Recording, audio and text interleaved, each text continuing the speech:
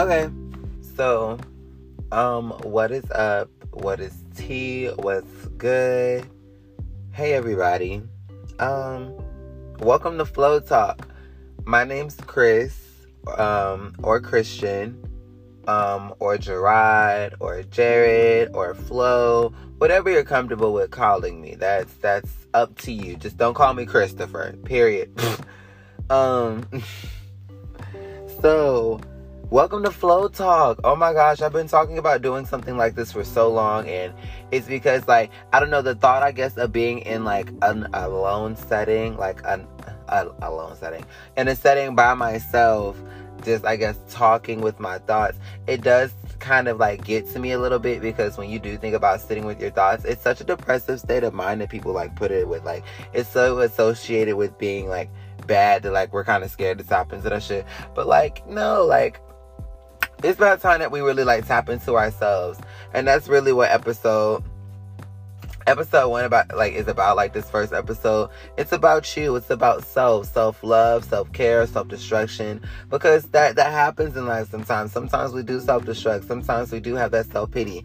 You can't call yourself a 100% human and not be okay with the flawed parts of self. So I want to get into some shit. This is so, so spontaneous right now. It's so much. So, topic. Someone said something about confidence or something. I'm trying to find that. Where is that? Boom. So, we're going to talk about tapping into your confidence while dancing. So, that was one of the topics that stood out to me. And the reason why it stood out to me a lot was because, to be honest with you, confidence takes time to get. And people don't want to give themselves grace and patience with learning the craft of confidence.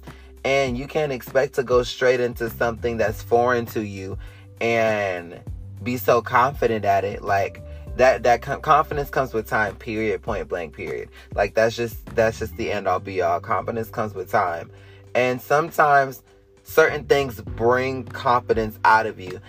For me, dance has always been a comfort zone. So I've always been confident there because of how comfortable I can be there. So,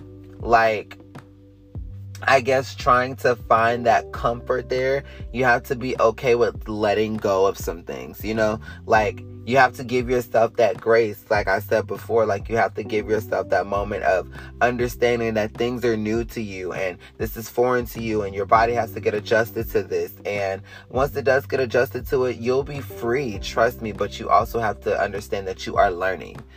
That's where a lot of that confidence also comes from, building up and understanding the learning process. I hope I broke that down, enough, so moral of that, or to answer that kind of question, the best way to gain confidence as a dancer or to gain confidence within dance is to honestly understand that it's a growing process and there's beauty in the growth. There's beauty in the process of growth.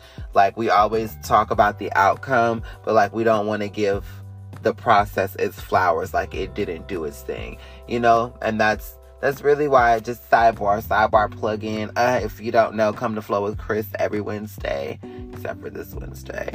But yeah, every Wednesday, hit me up. Y'all know where we be at. Y'all know how to get down. Period. Point. Let's reeling it back in. Sidebar. The reason why I said that is because that's why I put so much emphasis on the butterfly in my business and my brand, and why that is in my logo, because the process of a butterfly, from it starting as a caterpillar to going through the stages of the chrysalis, breaking out of the chrysalis and, becoming a butterfly. And I often associate that with the stripes and struggles in life, because at the end of the day, everyone starts off not learning how to, everyone starts off learning how to walk. Not everyone gets up out of the womb and instantly knows how to walk. You have to learn. It starts off with crawling. And really, it starts off with literally rolling around on the floor, to crawling, to getting up and taking those steps, falling down and getting back up. That is the beginning stage. That's your caterpillar stage. But that strife and those trials and those tribulations, that's really what I call that chrysalis stage, because that is where you find yourself. That is where you find all of the issues that you find within yourself, with lovers, with friends, with the family. Like, all of that comes in that moment, in that chrysalis. Because once you break out of that, anxiety, that fear, that depression, those irritating people, once you break out of those cycles and you spread your wings and you're able to fly into the butterfly that you know, all your life is going to be so peaceful, and that confidence will flow from you. So I hope that really like brought that out there in a way. Right now I'm low-key just rambling. Y'all, hey, chill on me. It's been a long day. Topic number 2. What tools you use to keep your mental health normal while balancing all that you do? Ooh, that's a good fucking question. Shout out to my girl Kayla. First question came from JT's Corner, and that is my good girl. She's a Jack's cheerleader, period. Shout out to her. This is my cousin Kayla. Shout out to her. This says, what tools you use to keep your mental health normal while balancing all that you do. Okay, so if anyone knows me, knows that I'm low-key a nervous wreck. So, for me, I have really bad anxiety. Like, and for me to be such a people's person and understanding, you know, how to interact amongst my peers, I do get very anxious a lot. So what helps me keep balance of my mental health while juggling the skate life, the dance life, my personal life, my business life, is honestly simple prayer, meditation, and writing. Like, in my free time, I love to journal. I love to write down my thoughts. I love to do spiritual homework. Like, when it comes down to my free time, I like to stretch as well, because that's a good way of like releasing some stress, some anger. You know, the deeper you get into a stretch, the more that you focus on that instead of whatever is coming into your mind. And also at the same time, meditation is so good for that as well, because it's freeing, it's peaceful, and it allows you to actually be alone with your thoughts for a little second so you can digest them. So meditation, stretching, writing, and prayer is how I stay sane and stay in good mental health, because mental health really is an important thing. Because if you have an effed up mental, you will have an effed up physical, and it'll be hard to keep all of that intact with your spiritual. Like, they all coincide with each other. Like, you have to take care of all of them, mental, physical, and spiritual. Like, that is a must. Let's see. I look, you want to do one more question, and then we'll see where that goes. What does happiness look like to you? That question came from Jemiah. What does happiness look like to me?